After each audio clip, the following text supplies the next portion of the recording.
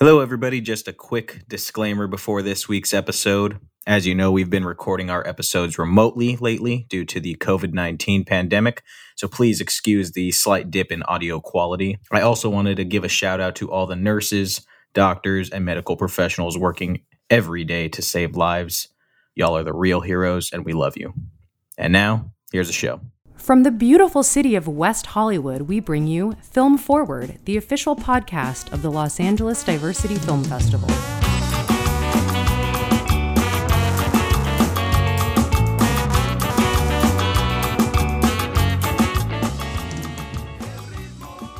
Hey, welcome to Film Forward, everybody. The Los Angeles Diversity Film Festival is streaming now at ladff.com.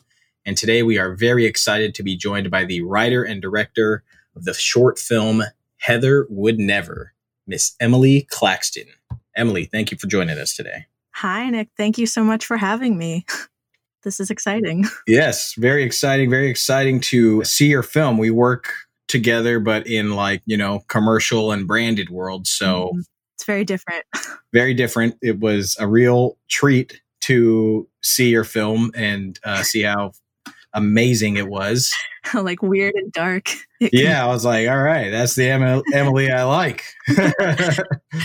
So tell the audience about your film, Heather Would Never. Heather Would Never is a short psychological thriller about a young woman named Danny who invents this sort of perfect woman persona named Heather to tease her boyfriend Ben, and things get out of hand when Heather starts to act out and ultimately try to take over. It is a very fun, creepy, dark movie. It's a really creative concept, what you've done and the way that you told it. Where did you come up with the concept for this film? Thank you. So the idea came directly from my own life, which means sharing it with people and talking about it feels a little like uncomfortably intimate at times. But when I was young, I think I kind of internalized this idea from movies and media and stuff that, the more beautiful a woman is, the more valuable she is. And this sort of led to just struggles with self-image throughout my life, with eating disorders, and created this weird warped image of myself over the years.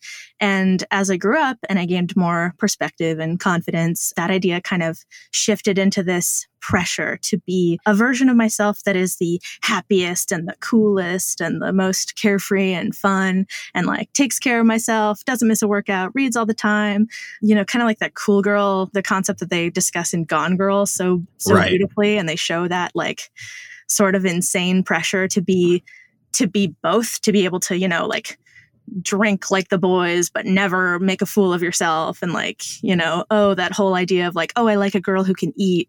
And you see that in movies where oh, you're so cool. You order a cheeseburger and eat the whole thing, but you're still really thin and right. all that stuff. Right. It kind of creates this kind of impossible set of goals to achieve. And this idea that you have to be all these things at once. And so when I wrote this movie, I was under a lot of pressure trying to transition into becoming a full-time director. And I had a lot of people, men usually, sort of underestimating and condescending to me. My parents were going through divorce, and I was in this I was also in a brand new relationship. And in all these facets of my life, I felt like I had to hold it together. I wanted to be a perfect daughter, a badass, unflappable director, and this fun, easygoing girlfriend. But the more exhausted or sad or stressed out I became, I could feel myself beginning to crack. And I started to fear more than anything that I would cry at work or yell at my siblings or snap at my boyfriend and kind of let what I saw as the ugly side that people would hate show through. So I came to realize that as women, we're not just comparing ourselves to other people who we see as better than we are. We're comparing ourselves to this ideal version of us that we create in our head. Right. And the more power we give to this other version of ourselves, the more destructive it becomes. So I thought, what if this ideal version of a character came to life and tried to actively take power? And that became Heather. The way that you depict this quote unquote ideal woman and Heather and you kind of flip the male gaze on its head. It's really fun what you did, because you turn it into some, Heather becomes something like horrifying and really uncomfortable, and something that is highly, it's like very unpleasant to almost be in the room with her. As you mentioned, it's kind of like what the media shows as, look at this, isn't this what you should strive to be? Or isn't this what we all love as dudes, Isn't this what you wanted? Yes. That idea. Talk to us about, your work with Kimberly, who plays Danny and Heather, and how you two developed this character together, and also the alternate persona, because the character's beautifully directed and she's absolutely great in the role. Well, I love Kimberly. I think she is an incredible actress, and I've worked with her on many short films before. So I've known her since high school. We have this relationship where we really trust each other, and we figured out the character together. And I remember she especially, but we both wanted Heather to be kind of more multidimensional. She's a shadow of Danny, but she also wants to live. Like, she'll do what it takes to survive.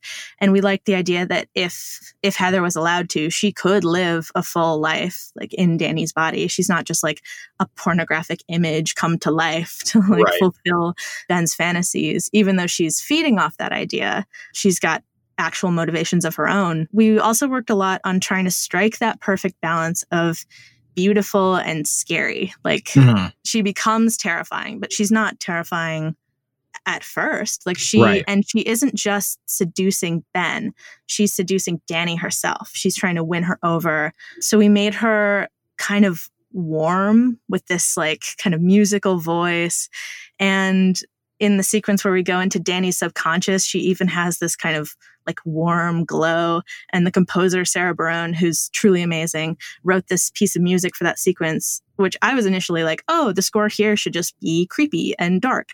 And she came back with this like melodic, like calm, beautiful melody that like slowly gets darker and more intense as Danny fights back. So Heather's characterization really evolved through the process of shooting. And I'm so glad I had such badass women like Sarah and Kimberly to work with. Yeah, they knocked it out of the park. I mean, like you said, when it starts, it's like, oh, this is fun. And she looks gorgeous. And then the tension builds. And we'll let the audience see where it goes from there. Yeah.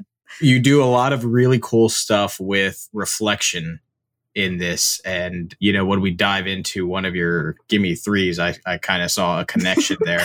Yeah. But talk to us about kind of the inception of that. Obviously it comes from your theme that you've talked about, but when did that specific idea pop in your head and be like, this would be a great visual tool to show kind of what you're going through? Well, I mean, in a way, like Heather herself is a corrupted reflection. She's an image of Danny. It does come from that like sort of personal experience of like looking at yourself in the mirror and like, oh gosh, I have like wrinkles here, or like, oh, like I have like cellulite here, like all this like sort of hyper, I think a lot of, my female friends can probably relate, but this like sort of like laser-eyed critique of your own like face and your own body that nobody else sees all these flaws when they look at but you see them and you feel them, and they gain power because you've looked at them in the mirror so much. So Heather is an image of Danny that's sort of diverted and come to life on her own.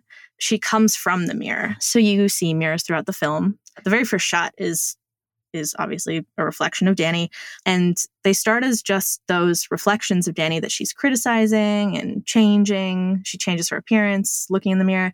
And then eventually, when Heather is at her most powerful, she doesn't even need a mirror to come out. She's just there, living in the room, like in Danny's body. And she's also captured in a photograph, and that's like another step in her evolution, kind of touching on this idea of I'm presenting this image of myself to the world. This is the good image of me. I want like this to be the moment that's captured and preserved. So that's, I guess, another step in her evolution. That's like Ben actually helping to give her some life. Yeah, it feeds the beast in a way, Mm-hmm. It felt very honest because, you see so many young women doing that on like Instagram Mm-hmm. and whatnot, just taking picture after picture after picture after picture to get like the perfect image that they will put up. I'm just speaking from like my little cousin's perspective, it's like they feel bad, when they don't always look like that, which is, completely unrealistic and unfair. It's all like filtered and like at a specific angle and all that. So yeah, that's where that came from. I wanted to talk about the end, but I guess that's a little spoilery. Yeah, we don't want to spoil it because everybody's going to go watch this film here. Before we take our break, the script is very honest. I think it's a really honest examination of our society. I think both men and women can take a lot from watching this film. What did you take away from this project? Having said what you were going through in the writing process of this and with the inception of this film, what did you take away from this project when it was all said and done? Well, I've realized over the years that the movies I make that resonate the most with people and that I enjoy the most are the most personal. And they come from me trying to sort of exercise some sort like a demon in my life. Yeah. So this was very much that.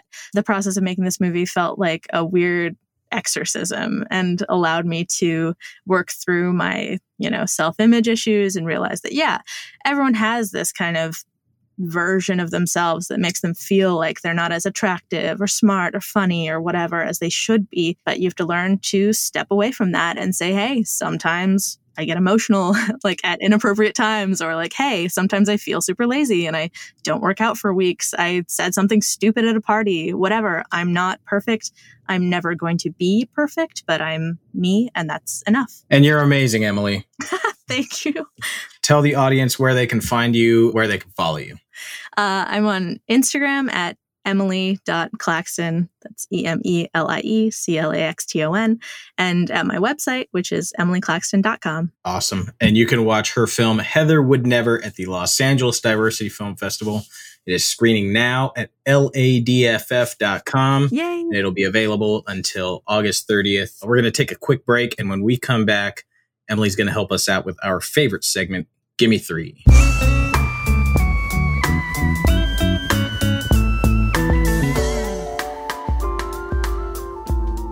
The Los Angeles Diversity Film Festival will be available to a worldwide audience this year. Due to the global pandemic, our annual in-person event is postponed, but you can still view our incredible program online. From August 4th through August 30th, visit ladff.com to rent our curated film blocks. Or you can buy a VIP pass, which gives you access to our entire program for the month. We have over 50 films from 17 different countries. Comedy, thriller, drama, musicals, docs, we've got something for everybody. So check out the 7th Annual Los Angeles Diversity Film Festival, starting August 4th, exclusively at ladff.com.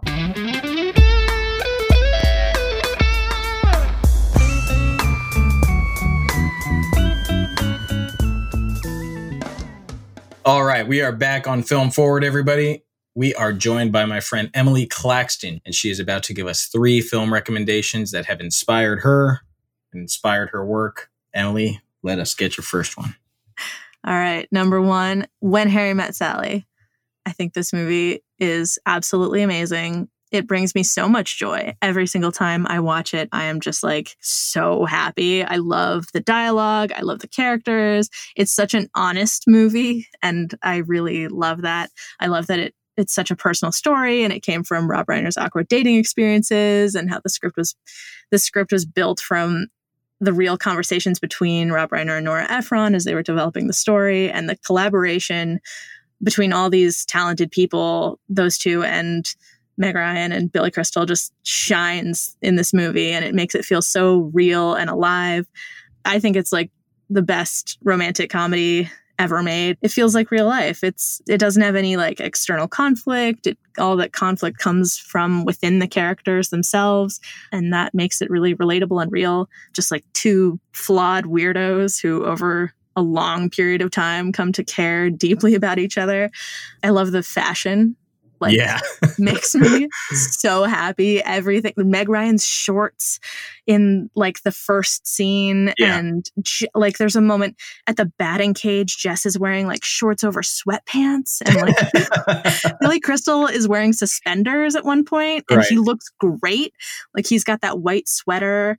Like, did you see Knives Out? Everyone loves that. Yeah. Chris Evans wears a great sweater, and like I think Billy Crystal pioneered the great movie sweater in He this did. film. It's beautiful. There's some great cinematic jokes of just the way Billy Crystal will walk through, like the shot at the airport. He like walks through the shot and then he pops back in, and the like it's just so funny. And the pan at the New Year's Eve party when Meg Ryan is like fake laughing, talking to this guy, and she's like fake laughing at all his jokes, and then it just pans across to Carrie Fisher, and they're just like, I don't know how you dragged me into this. Like, you'll never get a cab, and then it like pans back, and she's like keeps laughing. Yeah, it's a New York movie. I love New York. I think Carrie Fisher is hilarious. I think she's got so many like great lines, and her character is so funny and so real. I just, like someone is staring at you in personal growth, and like I want you to know I'll never want that wagon wheel coffee table. Right. Even the moment when they're like, oh, don't worry, like I won't date your friend, like I'll give him time, and they're just like jump into a cab immediately. I tell into the first cab they see. It's my favorite. Yeah, I just deeply love this movie, as you can probably tell by me just ranting about it for I don't know how many minutes now. Well, Emily, I don't think it's the greatest romantic comedy ever made. No. I know it's the greatest romantic comedy. Okay, thank God. I was like, you really threw me there. I was like, how? No, this is it's one of my all-time favorites. I read the script probably like 4 or 5 times a year just because just to say one day maybe I can be half as good as this. You hit it all, but it's just it brings me a lot of joy. I've watched it I don't know how many times, and every time I watch it I still laugh. Just Billy Crystal and Meg Ryan are intoxicating. They're amazing. Her hair and her she's so funny. Yeah. So funny. It's a flawless film except for 2 things that are, because it's so perfect, there are 2 things that have always been off to me. One, Billy Crystal's hairpiece in the first scene. That is definitely slightly off. I get that. Put him in a hat. Like, I Rob Reiner, you have made some of my favorite movies of all time. I will never one mistake. Oh my God, when he spits out the grape, like the grape seed. Oh my gosh. So funny. Anyway, that has distracted me enough from his hairpiece. Yeah. That is, you're correct. But no, it's a great. Oh, and my second one is that they don't do the wave at a football game. Oh. That's a baseball thing. See, as a total doesn't know anything about sports person, I love that moment. Like, I think that scene is so great, and that's just because I'm completely ignorant of that scene world. Is so great. That scene is totally amazing. Like, it is the best way to like tell a breakup story ever written. It is so harsh and so depressing and hilarious at the same time. Yes, I love it. When Harry Met Sally, if you haven't seen it, do it now. You. I'm just kidding. Let's see it now. Immediately. Yeah, excellent first choice. Okay, let's hear whatever inferior movie is next. Yeah, I mean, after that, it's like, where do you go from here? Well, my second pick is Scott Pilgrim versus the World, which I love and I've always loved. I saw it in high school, and it truly just blew my mind. Like, it changed my idea of what a movie could be. It was my first Edgar Wright movie, and I guess it'll always be my favorite of his just because I saw it first. But I think it's so funny. It always just makes me laugh and brings me so much joy. The vegan police, like Brie Larson's whole, like it's just crazy. It'll just go. It goes wherever it needs to go to be entertaining and beautiful, and it's like a piece of music. The way like everything fits together so beautifully. I love the little Easter eggs all over all the production design, like catching them the more times I watch it. It's a comic book movie, an action movie, a romantic comedy, and it's like packed full of music. And somehow all these different things work together. I mean, I think at its core, it's got these, you know, very real characters who they may speak in this like wild, elevated language that, you know, doesn't necessarily reflect the way human beings actually talk. The elevated style of the movie doesn't really feel out of place because it reflects how big the emotions are in young relationships and how at a young age you like think of yourself as this hero. And I mean, I'm a sucker for a story in which the main character realizes that they are kind of an asshole. And Scott is he's our hero. He's our perspective. He thinks of himself as a hero, but throughout the movie, everyone, including him, learns that he is actually kind of selfish and cowardly. And he learns that maybe he's not the hero that he thought he was, and he needs to do better. And so I love the message and I love the film. Yeah, it's great. I saw it in theaters and really enjoyed it when it came out, and then hadn't seen it again until this week. I rewatched it, and I never forgot that opening. You know, the opening when like their band starts playing. Yes, and the room expands. Yeah, and I was the opening credit sequence. I love that. It's never forgot it. Like because I remember sitting in the theater and I was like, I am fucking in. Yep. But it holds up. And looking back now, like when I saw that movie, whenever it came out, what was it, 10 years ago or something? I was like, well, all these guys are great. Everybody in the movie is great. And then now looking back, it's like all these guys in this movie and women are superstars, you know? Yeah, now they're like amazing. That's like the first time I saw Brie Larson, and now she's like this mega star. And it's just stacked. Like Aubrey Plaza, Brie Larson. She's so funny. Everybody.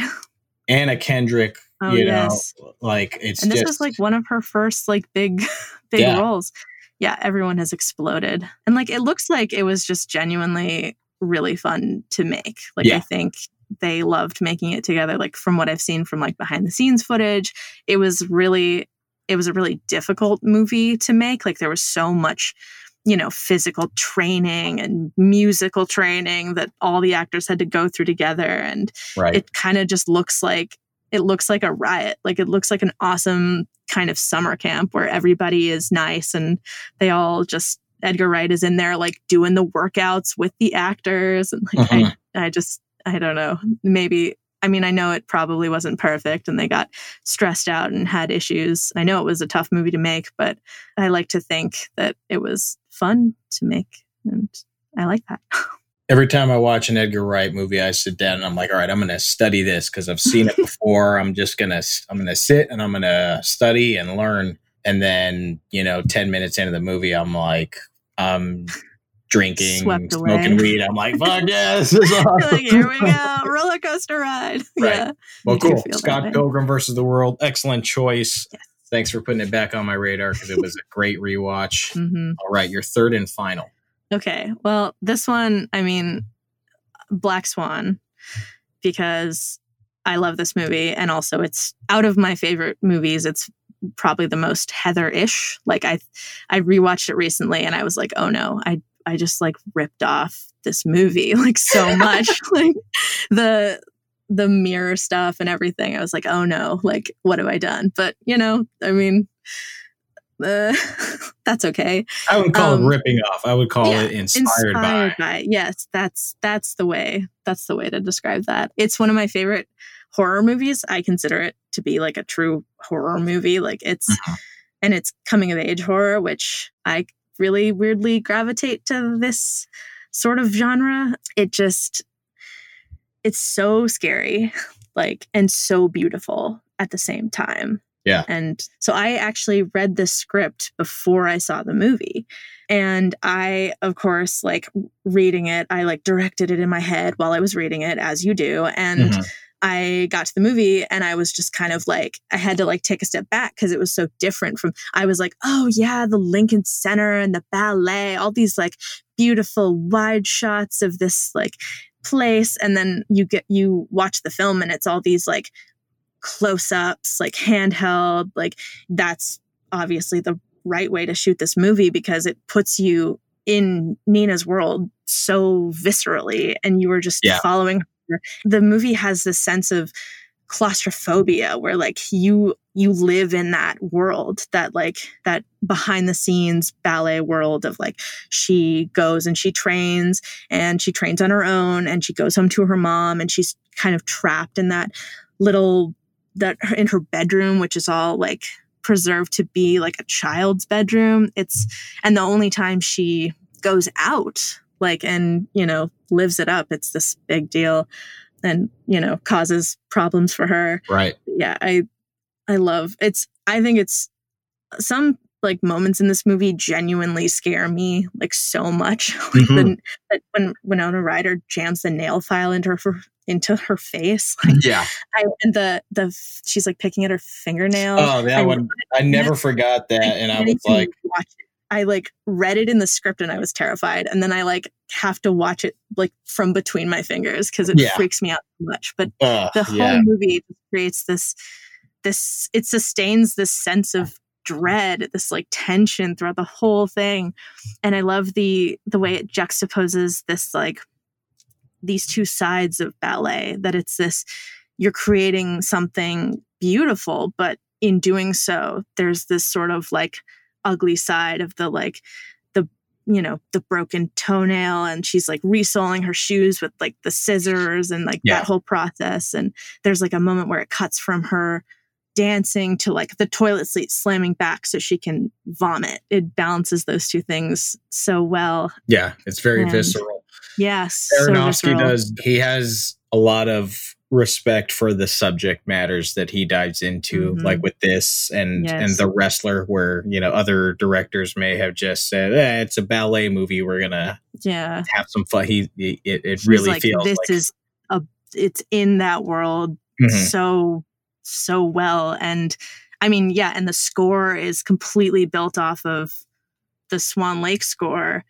And like I just love it. I mean, I've always loved like stories from the ballet because I think there are a lot of ballet stories that are so like, they're so weird and surreal and strange. And I think this is an awesome way to take one of those stories and transform it into something very, modern and very heartfelt. And absolutely.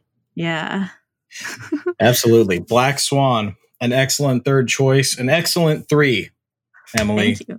Yes. Excellent 3. It was very fun to watch these all again. Heather Would Never and Black Swan would make a great double feature. Oh my gosh. Well, thank you. Yeah, I suppose they would. Emily, it was great chatting with you. Thank you so much. It was great chatting with you outside of work and like I know. Talking about movie stuff. Yeah. This has been very cool. Congrats again on your film. You can see her film Heather Would Never at the Los Angeles Diversity Film Festival. It is screening now until August 30th as a part of the Angels and Demons block. Thank you all for listening to Film Forward, and we will catch you next time. Our recording engineer and mixer is Anselm Kennedy. The podcast is produced by Anselm, Sonia Maru, and yours truly. Thanks for joining us on Film Forward, and you'll hear us next time.